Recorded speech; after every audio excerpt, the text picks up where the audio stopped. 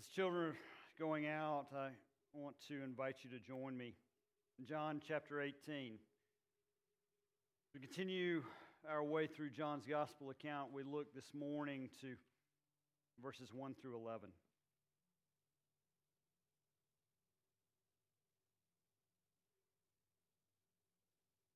Michael mentioned it in the beginning. We've prayed about it in the pastoral prayer, but this has been a heavy week for many of us as we've wrestled with the shooting at a sister church in Nashville. Monday morning, I opened this text. I was spending time here in this passage, and the Holy Spirit was even then beginning to paint a portrait for me of Jesus. And then I got a text message that there had been a shooting at Covenant Presbyterian in Nashville. I had just been there. Anna and I had gone in October with our daughter to a worship conference. There we had walked those halls, the halls that we now see through a police body cam. New people there. And the details began to slowly come out, at least some of them, but enough to provide a sense of clarity that we are at war.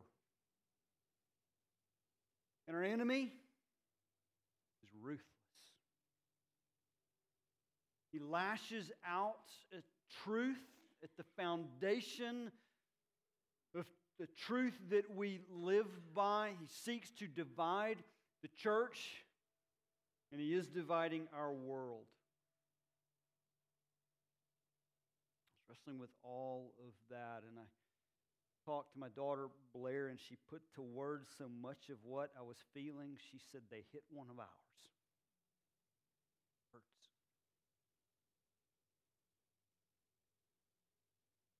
Where do we turn?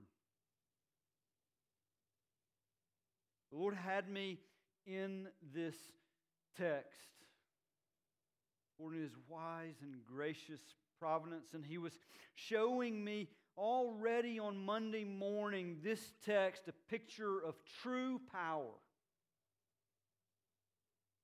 True power in Jesus. And I needed that picture. Monday night I laid in my bed awake, wrestling. See, I stand before you each and every week with the awesome awareness that I am a messenger of God, speaking not my words, but His. Because my constant prayer as I stand before you is that He would give me a fidelity to His Word.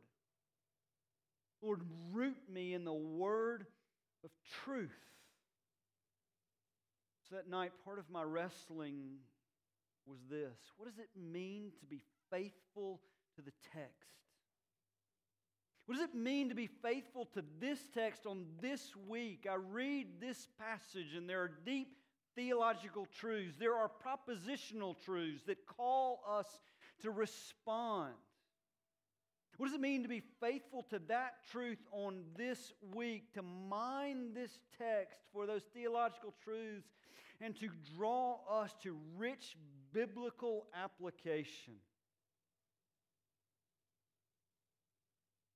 But laying there in my bed, with the thoughts of the day swirling around in my mind and thinking about this passage, what I kept going back to was the picture of Jesus. Yes, we need those propositional truths of the gospel, but we need the person of Christ. And I wrestled with it. Is there a tension between the two? And then I began to realize that the deep theological truth, the rich biblical application of this text is to behold Jesus. in the fullness of His glory and love. As we enter Holy Week, this week, many of us, perhaps most all of us, enter into this week with heavy hearts.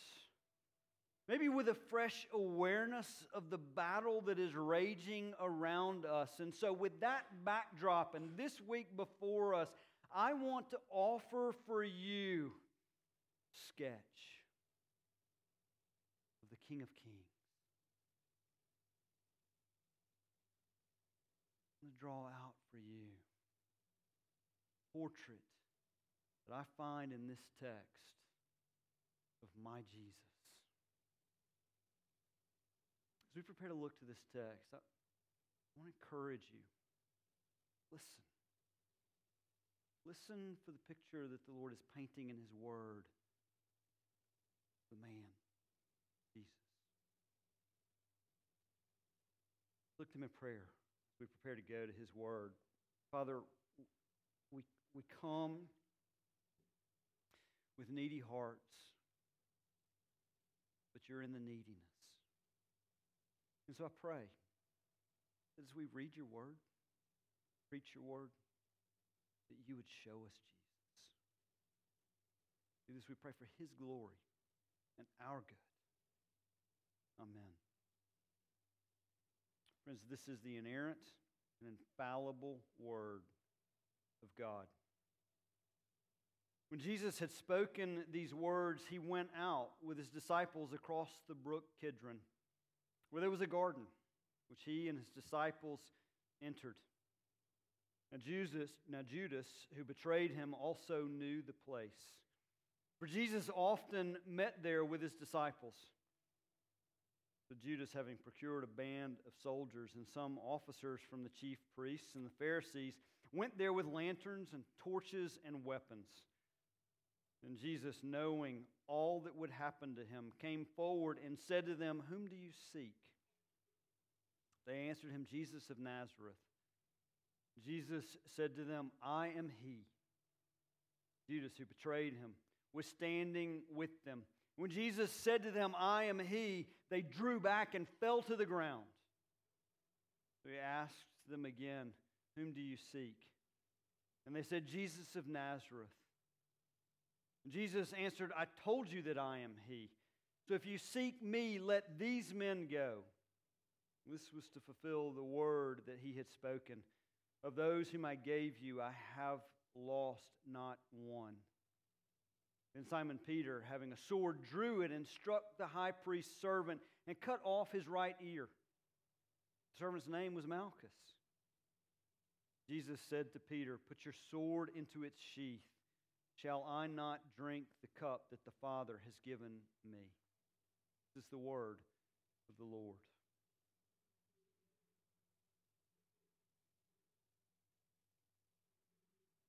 The text opens and offers three simple words. He went out. Those aren't $5 words. They're the kind of simple words that we learn when we are learning to read using the See Spot Run books. Those three words convey much truth. Consider the picture that they paint for us. Knowing everything that was before Him. Jesus knew it all. He knew what was about to happen. He knew what would happen over the course of that night and over the course of the next morning. He knew it all. And yet, with calm resolution, my Jesus got up. My Jesus walked out toward the battle. Have you ever known true fear? Sometimes we experience this fear when there's a confrontation and we don't want to have. Sometimes the painful procedure that we don't want to undergo. When we face those kinds of events, do you know the weakness that overcomes our bodies? want to melt away. Physically, we feel like we are melting away. None of us have had to face what Jesus faced that night. My Jesus, He went out. He went out down the eastern slopes of Jerusalem. He crossed this little brook and He walked into the garden. It was Gethsemane. Likely a grove of olive trees. The text tells us that Jesus often met there.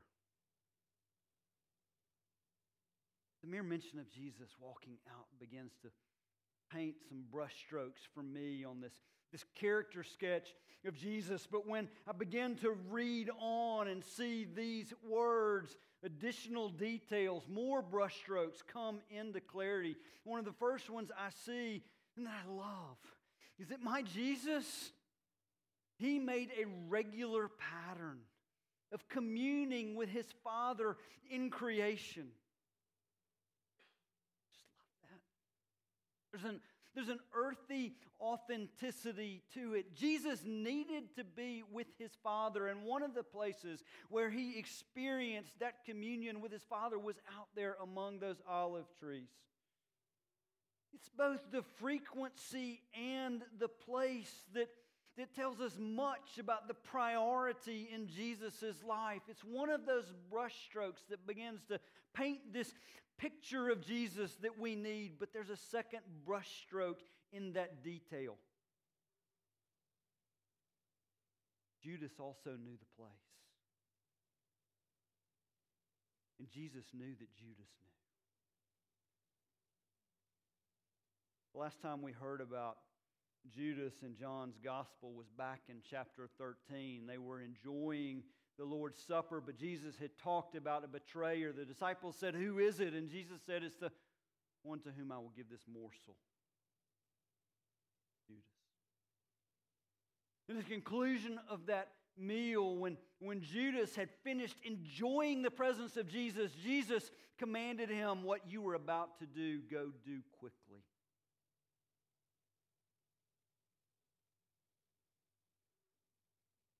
This place where Jesus went tells us about the priority in His life. But it also played a role in the plan of His death. Jesus didn't go to the garden to hide. He went to the garden to face His betrayer. His betrayer, Judas, came out, the text tells us, with a band of soldiers. Band is a technical term. It refers to a detachment. Think a platoon, a company. But the detachment of Roman soldiers numbered 1,000. I don't know if Judas brought all 1,000 of this detachment that night, but if he only had a tenth, we're talking about an army of 100 men come out for one. They didn't come alone. They also came with the temple police. There's this odd marriage of Roman soldiers and Jewish religious temple authorities who have come out to see this one man. Do not miss the fact that this is war. They came that night with torches and lanterns and weapons.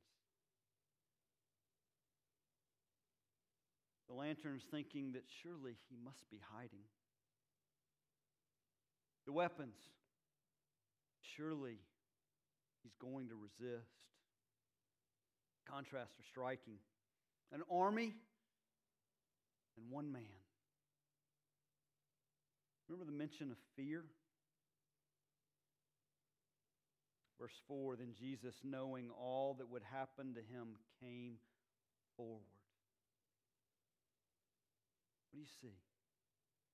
What's the sketch that you see unfolding before you in this text? Here's what I see. I see my Jesus. He's not hiding. He's not running. He's calm. He's courageous. He's in charge.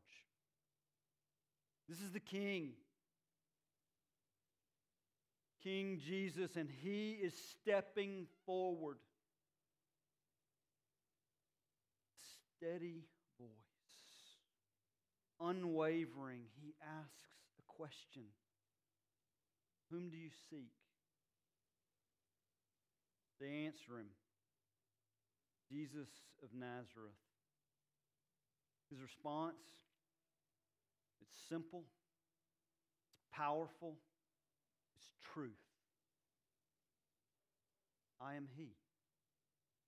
At least that's how our English translators have chosen to record His words. In the Greek, I am. The Hebrew, Yahweh. John's gospel account, as we've been making our way this past nearly 2 years, we have heard John throughout with the punchy truth of Jesus' declaration of deity, constantly crying out, I am. We hear it here at the battle line. Judas and his soldiers, they hear these words. They hear the words of my Jesus and they hit the ground. What was that? Why did they hit the ground? Is it fear at the mention of deity? Is it the awesome awareness of this man that we are seeing today? Is it some reverberation of power that goes out with the sound of his voice? I don't know. I don't know what it was, but whatever it was appropriate. They hit the ground. Knowing it or not, in worship.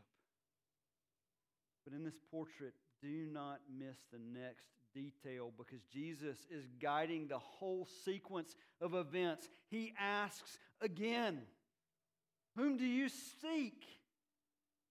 It's as if Jesus is reminding them that they have a job to do, so get up and do it. 2 weeks ago, I preached from John chapter 17, verses 6 through 19, and I told you it was a prayer of spiritual warfare. When Jesus was praying to the Father, keep them. See the warfare played out here, but Jesus is not some far-away general tucked away in a conference room thousands of miles from the battlefield. He is leading from the front. Monday night, I lay awake in my bed, wrestling with the events of the day. I needed this portrait of Jesus. Looking out over the Holy Week, I need this portrait of Jesus, and I suspect that you do too. Because this is the portrait of my Jesus, and He is the man. It's also a portrait of Jesus, the shepherd. What does the shepherd do? Tends the flock. Make sure the sheep are fed and watered. But the shepherd also guards and protects them. When you think of a shepherd, do you conjure up some mental image of Linus in Charlie Brown's Christmas show? Cute and cuddly? It's appropriate if we're thinking in terms of feeding cute and cuddly sheep, but how about fending off lions and wolves? Here the wolves have come, and Jesus is no hired hand. The hired hand runs at the sight of danger, but Jesus did not run. Verses 8 and 9. Jesus answered, I told you that I am He. So if you seek me, let these men go. This was to fulfill the word that He had spoken, of those whom you gave me, I have lost not one. Jesus stood before the army of soldiers and said, "Let them go." Jesus loved and protected His disciples. But maybe that begs a question, one that perhaps you're afraid to verbalize. Where was He in Nashville on Monday?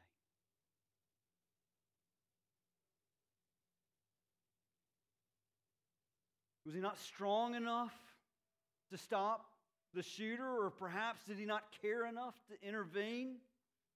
Why would He save the disciples on that night but not the children on Monday? It's okay. We can verbalize these questions even if we can't fully answer them. Behind those questions, and perhaps behind most all of our questions, is another question, and that is the question of why. Scripture doesn't answer that question for us. Scripture does not tell us why it happened, but Scripture does tell us that Jesus was there.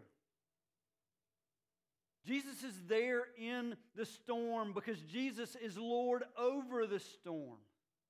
And we still wrestle with that. We still wrestle with that description of His sovereignty in the midst of difficult acts. And so we want to know, where were you, Jesus? Maybe Acts chapter 7 can help us. In Acts chapter 7, another one of Jesus' beloved, Stephen, a man full of grace and power, was stoned to death because he followed Jesus.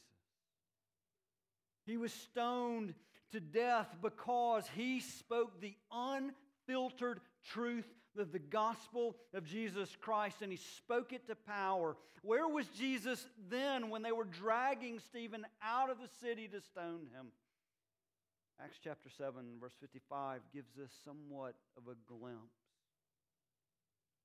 It tells us, but Stephen, full of the Holy Spirit, gazed into heaven and saw the glory of God and Jesus standing at the right hand of God. As best I can tell, every other place in Scripture where it speaks of Jesus at the right hand of God, He is seated. Not because He's tired, not because He's lazy, because His work is completed. But yet here in Acts chapter 7, when Stephen is being stoned for his faith, Jesus is standing. Why? Why is Jesus standing there? What I'm about to tell you is purely my conjecture. Okay? This is my guess. When I think of Jesus standing at this event, I think of Him as a parent in the stands watching the child on the field of play. There's a love, there's a claiming. Jesus is standing saying, "That's my Stephen."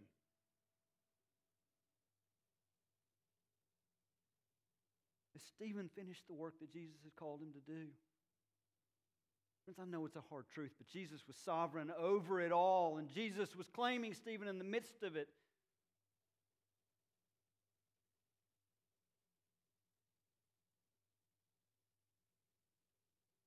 I can't tell you all that is going on in Acts 7. I cannot tell you all that was going on Monday in Nashville. But weakness and uncaring are not a part of the discussion.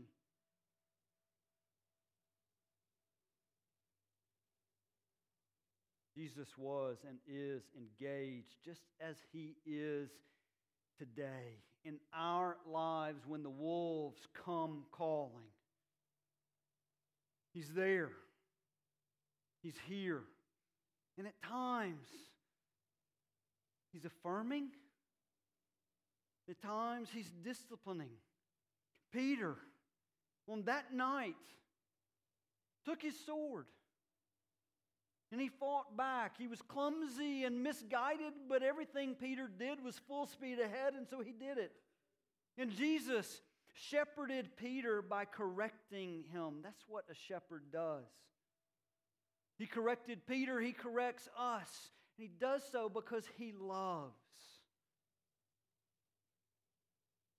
Like he did with Peter when he corrects, when he even rebukes us as our shepherd, he's still strong and kind, as we have just sung.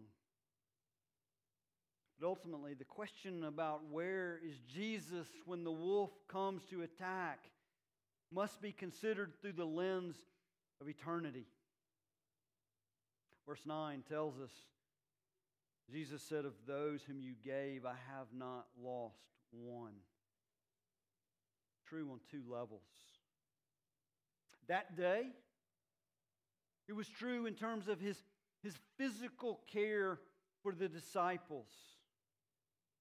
But ultimately, his physical care that night was a pointer to his care over their eternal souls. You see, all of the disciples would go on to suffer greatly for their faith in Jesus Christ, and most of them would go on to be martyred, to die painful deaths because they believed in Jesus and because they stood up for the truth of the gospel. But Jesus was still the good shepherd on those days, because on this day, the shepherd became the lamb. There's a certain trajectory to this week. We celebrated it earlier as the children came in waving palm branches, and we were singing Hosanna, and we talked about Palm Sunday when Jesus entered into the city of Jerusalem, a victorious king, and all the people celebrated him, wanting a Savior of some sort. They didn't know, no more than the children knew why they were waving the palm branches, but they would find out in the trajectory of that week that this king came to secure victory on the cross. That's the trajectory of this week, but it's also a trajectory of the night of John 18. It's a night that began with a meal, celebration, the celebration of redemption. But in short time, Jesus, my Jesus, would drink from a different cup. Verse 11, after rebuking Peter, Jesus said, "Shall I not drink the cup that the Father has given me?" That cup is the cup of wrath. And please do not miss this. In all of our wrestling with the sovereignty of God over this night and over Monday, do not miss this. The cup of wrath was handed to Jesus by his Father.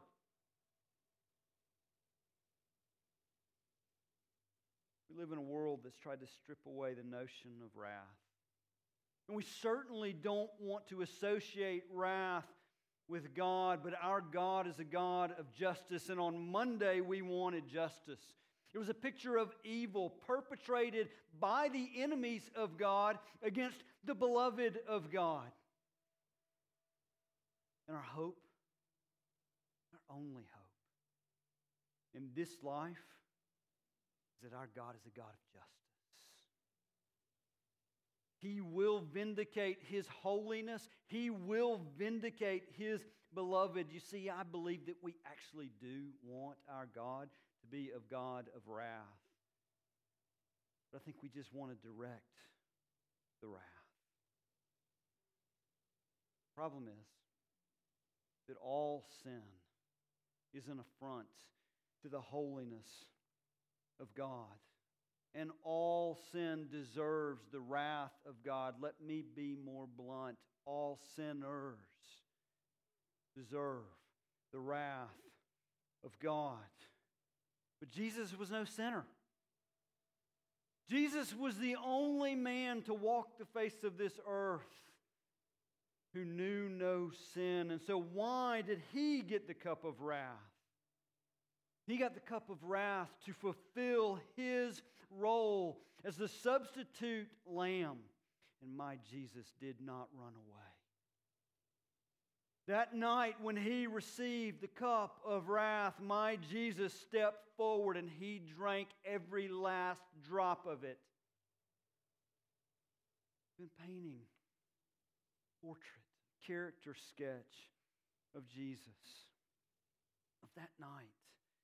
And on one line of this battle, there was a detachment of armed soldiers. On the other line, opposite them was a single unarmed man. But make no mistake, Jesus was there fighting too. He was not passive. His fight was to calmly go where He knew He had to go, to the cross. The Lamb of God who takes away the sin of the world. This is the picture of my Jesus.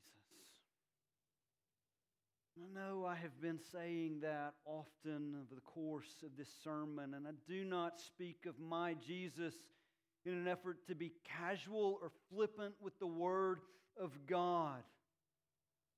But relationship with Him is an intensely personal matter. When we are led by the Holy Spirit to behold Jesus in the fullness of His glory and love, we cannot help but be captivated. And so I ask you, is He your Jesus? Verse 4, there's an interesting twist, one that we just brushed past. We said that Jesus knew all that would happen with crystal clarity. And yet, He still asks the question, whom do you seek? What's behind that question? Why would Jesus ask a question when He knows the answer? Again, it's my conjecture, but I believe it's borne out in all of Scripture that Jesus asked the question because though He knows the answer, He's calling them to lay their claim before Him. Could it be that Jesus is asking you this day, whom do you seek? If so, how will you answer? There are only two options. We answer that question as an enemy of the cross or as a beloved friend of the Savior. How will you answer this day as Jesus puts the question before you, whom do you seek? Friends, see Him. Love Him. Be shaped by Him. Cling to Him. Cling to the new life that is yours in Him. Lord Jesus, You are all glorious. You are Savior, King. I pray that this picture that You have given us today is one that would sustain us. Oh, Lord Jesus, I pray it's one that would change us. Draw us to Yourself and there bless us. In Christ's name.